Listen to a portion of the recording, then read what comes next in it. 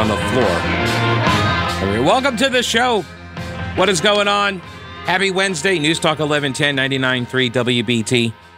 The Pete Kaliner Show, 704-570-1110, 1-800-WBT-1110. Thank you to the Mecklenburg County Young Republicans for the invitation to go speak at their event last night. Had a good time chatting with the Utes, and it's weird, like being the oldest guy in the room. But luckily, Neil Moore and Bill Brawley showed up, so I didn't have to be that guy. No, it was great to see. It was great to see some old friends there as well. I appreciate the invitation. Had a great time. So, no, really, there are like peanut shells on the floor over here. What's up? I thought we're not allowed to eat food in the studio. What's going on? What's that about? I'm gonna touch the third rail here a little bit and just point out, I just need to set the record straight here. I do not make $250,000 for 15 months worth of work, okay? I do not make that kind of money. I don't know what the arrangement was. Former Governor Pat McCrory, WRAL did a big story about all of the compensation that the various candidates made, and the headline, he made how much in radio? Financial disclosures break down wealth for McCrory and other U.S. Senate candidates. Now, I find this to be intriguing for a number of reasons. The personal one I just set aside because, again, because people asked me at the event last night because they had seen this story, and I just want to let you know, not even in the same ballpark, okay? And now thinking about it, as Gary pointed out, he could have left me the chair. He totally could have left me the chair. I don't understand. But I found this to be an intriguing story for one main reason. It was another example, yet again, of how other media outlets just do not like to put the call letters of a talk radio station, particularly WBT, in a news story. And this was the second offense from WRAL. Now, I will give credit where it is due. Travis Fain, the reporter, along with Matthew Burns, but Travis Fain responded to, okay, fine, yes, it was a little snarky. It was a little sarcastic on my part. I fully acknowledge this. But I went onto the Twitter machine and I said that there's no better example of the pettiness of North Carolina politics or political media outlets than their refusal to name talk radio stations' call letters. This has been something I've noticed literally for decades. This is not new, okay? And in this story, WRAL mentions every single employer of every candidate, even some of the candidates' spouses' employers, mentions them all by name, except for one. The one that's in the headline of the story. They don't ever mention that he worked here. They call it radio. They call it his top-rated Charlotte radio show. They call it, later on, a morning show and talk radio. They never call it WBT. What is up with that? Also, and so I pointed this out, and I had some fun, and it got some traction. It got some of the likes. That's how you get the likes. And the reporter, Travis Fain, responded to me saying, it's not pettiness. It was just an oversight. He's happy to add it and will do so now. And so he went back and put in, to his credit, he put in WBT. I mean, he put it on page, halfway through page 2. Not in the headline, of course. I mean, yeah, look, baby steps here, people, baby steps. This is just one of the things. The same thing happened up in Asheville. We put together this big banner signing thing for, remember after the shooting in Chattanooga at the recruiting station? Remember that? Guy jumped out screaming Aloha, salad bar or something, and murdered military personnel at the recruitment station. Yeah, we may never know what the motive was for that. But we put together this big banner signing thing, Chattanooga Strong or something like that. We sent it off. We had all these people in the community come out, sign the banner, best wishes, thoughts and prayers, sent it to the folks at the recruiting station to let them know that we were thinking about them. Got some media coverage out of it. Local TV station shows up. I'm calling it a local TV station because that's what they called us, a local radio station. Like, really? I always give credit where it to media outlets for their stories. Always. I tell you where I get the stories. I tell you the website, right? If it's just a website, if it's a TV station, I'll tell you the TV station. I try to make a point to tell you who the reporters are as well. It's important. It's information. It's citing your sources. Also, WRAL, this is the second time they did it.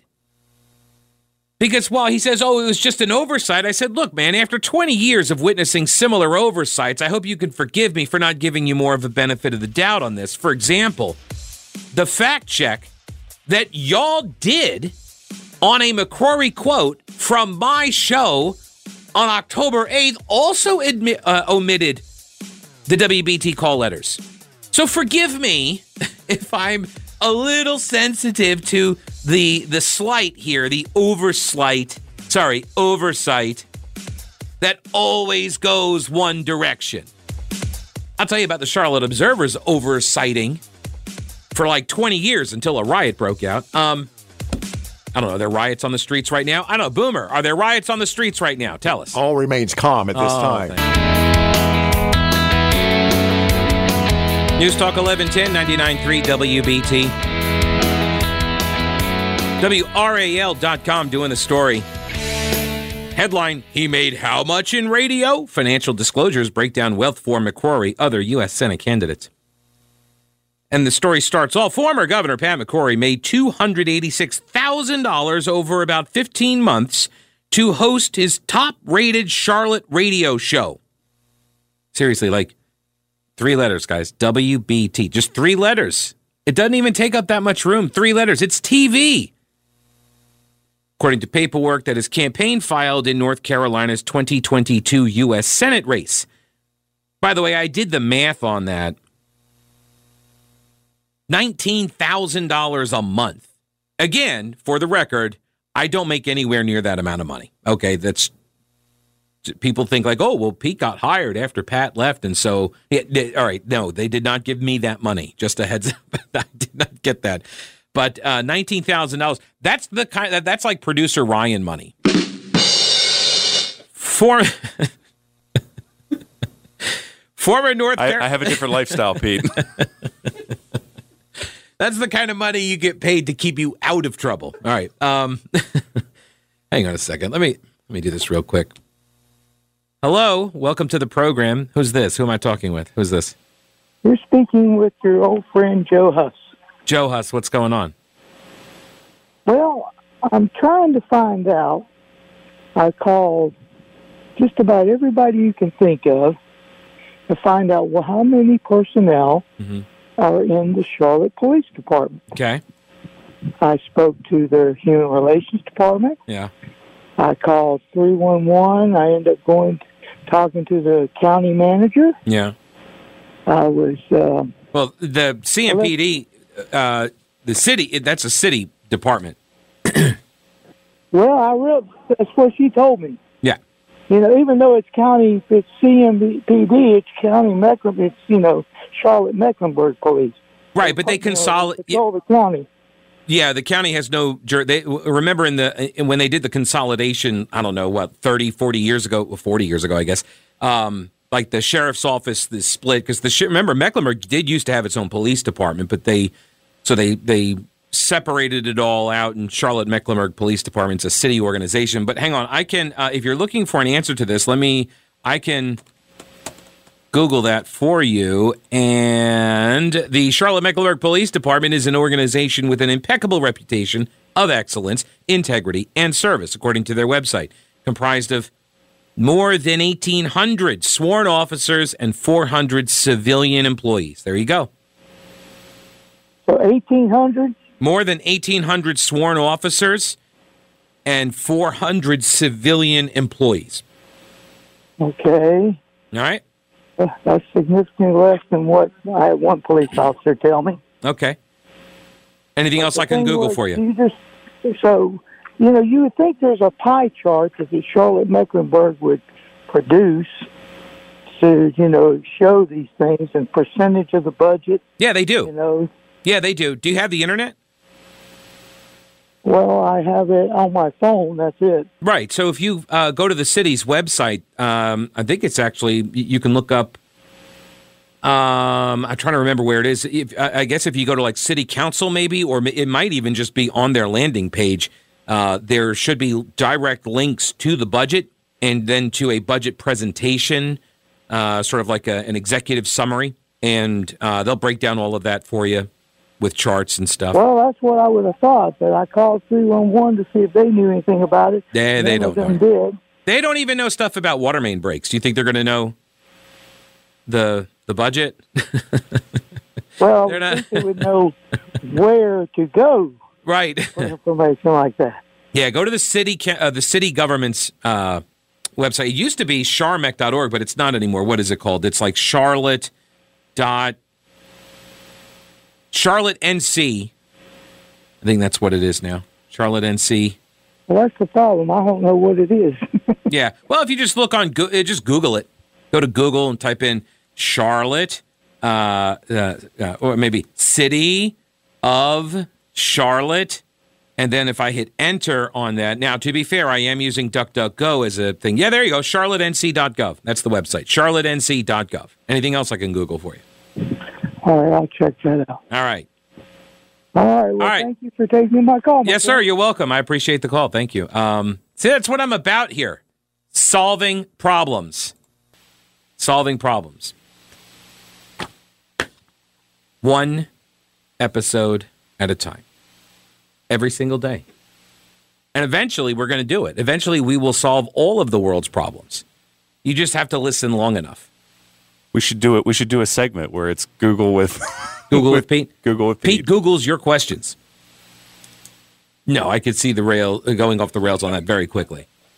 People telling me to Google things that they already know will yield me something that I don't want to see and can never unsee. All right, so this WRAL story. Oh, I forgot. All right, I got to pay off the tease, pay off the front promotion here, which was that I said before the break that the Charlotte Observer, for like decades, engaged in this oversight. That's what I'm calling it, oversight. Because they say, oh, it's a mere oversight. We didn't name your station. Mm-hmm. So you know how every 4th of July, every Independence Day, there'd be the big sky show celebration, the big fireworks display, right? Because what better way to show your love of the country than to blow up a small piece of it? And we would put on the sky show, we being WBT. And when I say WBT, I don't mean like, oh, we would, hire people to do it all for us. I mean, we got volunteers and we got independent contractors to, blow stuff up. But we all worked it. Like, I would ride around clearing the fall zones as a reporter. Like, after I would file all my stories and stuff, I would have to drive all around and tell people, get out of here. I had to tell them move away from the corner because that's where all of the debris was going to land. So we all worked it. Everybody in the building, everybody in the 3 stations, we worked it. And so whenever the Charlotte Observer would mention the Sky Show, they would never put our name on it. It was always just the Sky Show. Until the year when a whole bunch of people showed up after the fireworks were over, took the buses into downtown, and then riots broke out, fighting broke out. And then the next day's coverage, it was the WBT Sky Show and all of the problems that erupted afterwards.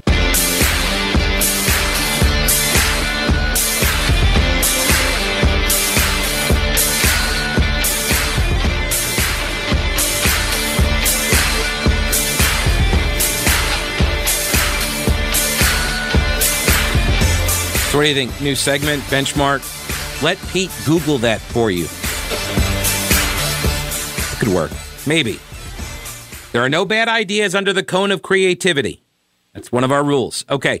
Former Governor Pat McCrory made $286,000 over about 15 months to host his top-rated Charlotte radio show, according to paperwork his campaign filed in North Carolina's 2022 U.S. Senate race. This is the story that WRAL posted up. And by the way, just for the record here, people think that I'm having a little bit of fun at WRAL's expense. And true. That is completely true.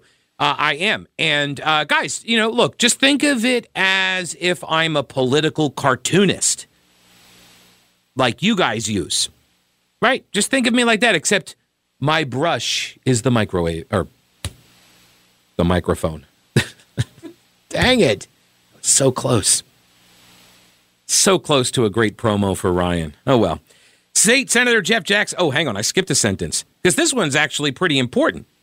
Former North Carolina Supreme Court Chief Justice Sherry Beasley made $250,000 for 8 months worth of work. Let me see here. So, Corey at 286 for 15 months. Supreme Court Chief Justice Beasley, $250,000 for 8 months. So, if I were to multiply 8 months times 2 to get to roughly the same time period as McCrory, and that's like $500,000. That's more. She made twice as much money as McCrory did in a year, working for one of the state's best-known law firms. State Senator Jeff Jackson, Democrat, Mecklenburg, traded cryptocurrency in the last year or so, and the 13th District Congressman Ted Budd's indoor gun range and shop brought in about $1.2 million over the last year and a half.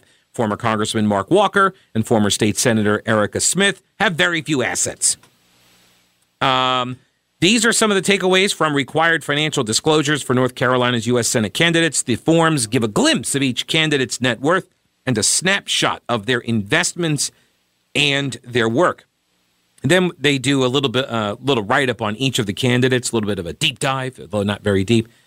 And so McCrory, they say, and this is now changed, by the way, after I pointed out the pettiness of not naming the station in Charlotte, the biggest city.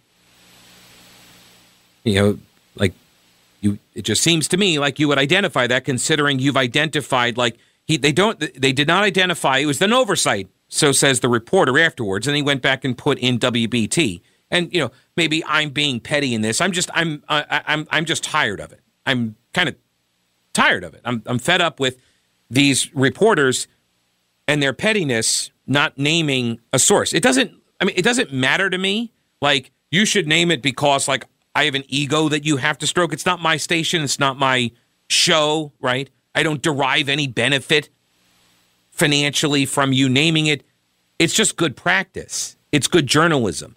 And you also named every other employer, including for McCrory. He's got he also listed $28,000 in income from 7-4 Leadership, which is it's a small business that the governor uses, and he runs if he's on boards and stuff, and you pay if you're on a board of directors that pays, you get an honorarium, and you got to file it. So you set up your own LLC or something, and I have an LLC, and you push your business income and expenses through that, right?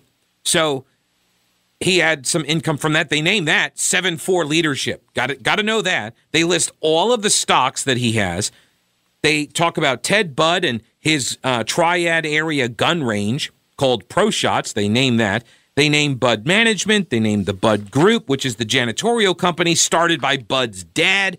You got Mark Walker, his wife's salary. They name her employer, Wake Forest Baptist. Then you go over to the Democrat side of the aisle. You got Sherry Beasley, who worked for McGuire Woods. Was that McGuire Woods? Was that the one that just put out? Hang on, let me double check this. I'm literally just making this connection right now. Is it McGuire Woods? Do that sent out the polling or the survey? I got forwarded something a couple of days ago that There's a consulting firm. It is McGuire Woods. There you go. They have a political influencer list, which makes sense. They're like very large lobbying firm, and they sent out this list to influencers and people who work in politics and government and business and whatever, and they asked them all sorts of questions about media. And this makes sense because if you are, in the business of PR and lobbying, you want to know where to put your messages, what, where people get their news from and that sort of thing. And so they asked all these questions, and like they did, WBT showed up, and there was like, I don't even know, like 40 questions in this thing. Is it still active? It's got to be taken down by now. Let me see. No, it says it's expired. So I can't see it now. But this was a little while ago. Somebody forwarded it to me, and they said, hey, and they were pointing out that I'm not on it. Like, okay, whatever, I'm not on it. Fine. It's not like I've been covering, state politics for like a decade. It's fine, whatever. Like, I don't care. But the station isn't on it. Vince Coakley was the only person from the station listed on this McGuire Woods survey. I don't know. I know. Yeah, just an oversight. Just an oversight, right? The station that McCrory worked at, he had the number one show on, and that's an oversight. All right, yeah, okay, it could happen, I guess, repeatedly, every single time the same way. So Sherry Beasley worked for McGuire Woods. They gave her $250,000 for 8 months worth of work. She also draws the pension as a former judge. Jeff Jackson, he's an attorney at Womble Bond Dickinson. He pulls down almost $100K. He's got state senator income. He's got National Guardsman income. He's got some cryptocurrency. And then Erica Smith, a former state senator. And they've got a whole bunch of places where she has worked as an instructor at Greensville County Public Schools in Emporia, Virginia, and Cool Spring Missionary Baptist Church in Gaston, but the form does not list any current income. So we get all of that, but a simple oversight about WBT, the call letter, the station that the guy in the headline. Congratulations, kiddies. You got a 4-day weekend coming up, right? Day after Halloween now. Charlotte-Mecklenburg Board of Education voted to make November 1st a teacher work day. Last night, Superintendent Ernest Winston said that he would add 3 half days, which is a day and a half, if my math is correct. He's going to add 3 half days to the school calendar. Those are going to be November 17th, February 9th, and March 30th. He would add 3 half days to the school calendar, making all of those half days for students. The intention is to give back some planning time to many teachers who are stretched thin with high absenteeism among colleagues and a substitute shortage. The changes will also allow additional time for new state-mandated professional development. Also, as I understand it, a lot of adults don't want to be around kids after they've ingested that much sugar. I think that's also part of the deal. After-school enrichment programs will be open to serve families November 1st. Teachers, assistants, another 9-month staff like bus drivers, child nutrition workers. They will work that day. So unless you take an annual leave day, you don't get the day off. In other action, the Charlotte-Mecklenburg School Board held a public hearing on proposed boundaries for an elementary school and a high school opening next fall. Oh, gosh, I just missed the excitement of the student assignment boundary line debates. Man. The board will vote on the assignment boundaries at its regular meeting coming up on November 9th. The new elementary school in southeast Charlotte will relieve overcrowding at Bain, as well as Lebanon Road and Piney Grove Elementary Schools. Students in the 5th grade in the year 2022-23 school year will not be reassigned. I'm just reading this from their press release, by the way. The new high school will relieve overcrowding at Olympic. Students who will be in the 12th grade next school year will be assigned to Olympic High. Okay, so there you go. That's CMS. Giving all the kids the day off after Halloween.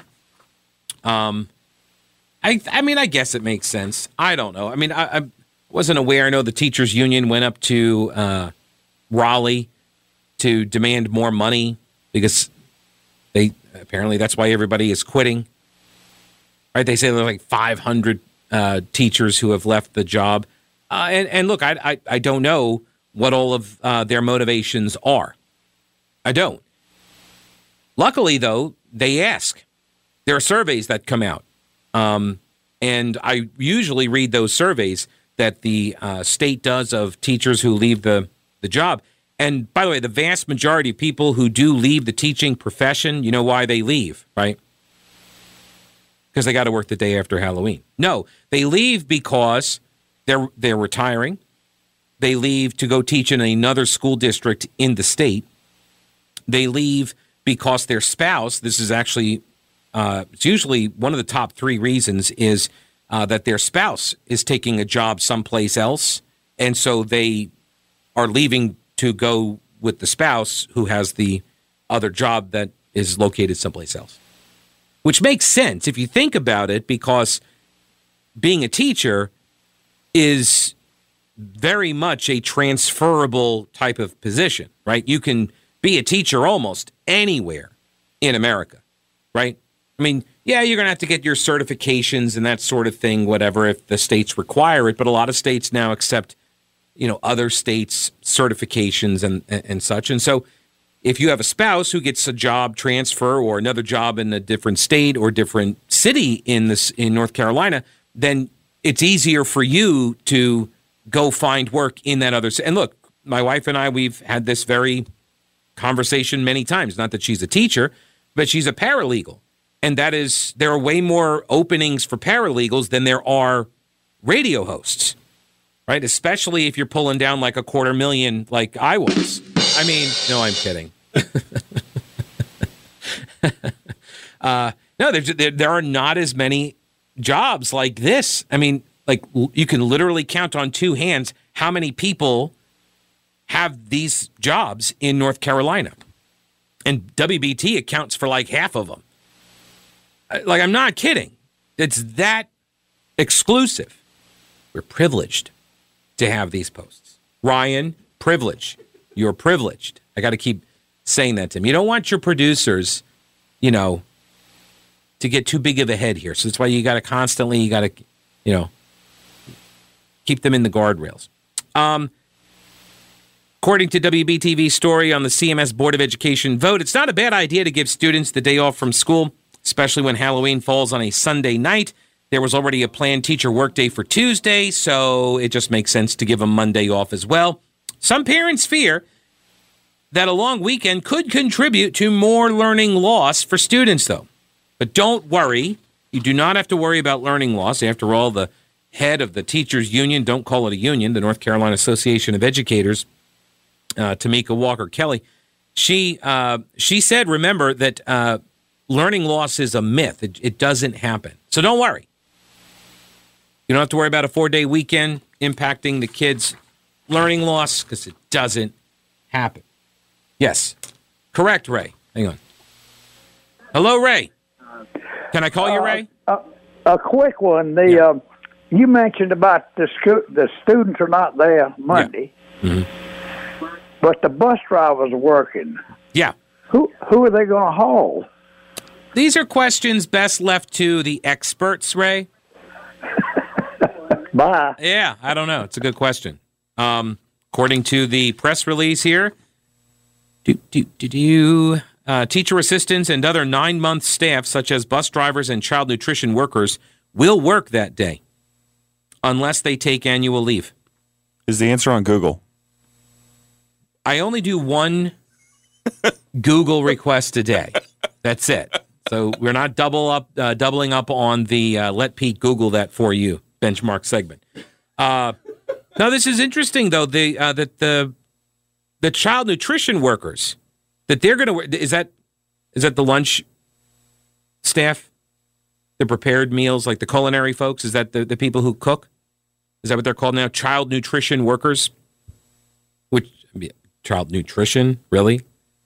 No. I know. Like I made a comment about this a couple of years ago, and I got all these letters and hate mail. Like They actually make decent food now. You're, biased as a Gen Xer. They've come a long way. Yes, they have. Okay, fine. They've come a long way since the rectangles, cardboard pizza and the vegetable, quote unquote, of mac and cheese on the side. Okay, fine. They've come a long way. But why are you there cooking all of this food if the kids aren't there? Maybe because the kids can still come get the food? Is that the deal? Like, this was one of the things that we did, right? When the schools all shut down because of COVID. They were still delivering meals. Is that the point? Because otherwise, I might just run on over to some schools and get some food day after Halloween. I'm just spitballing ideas here.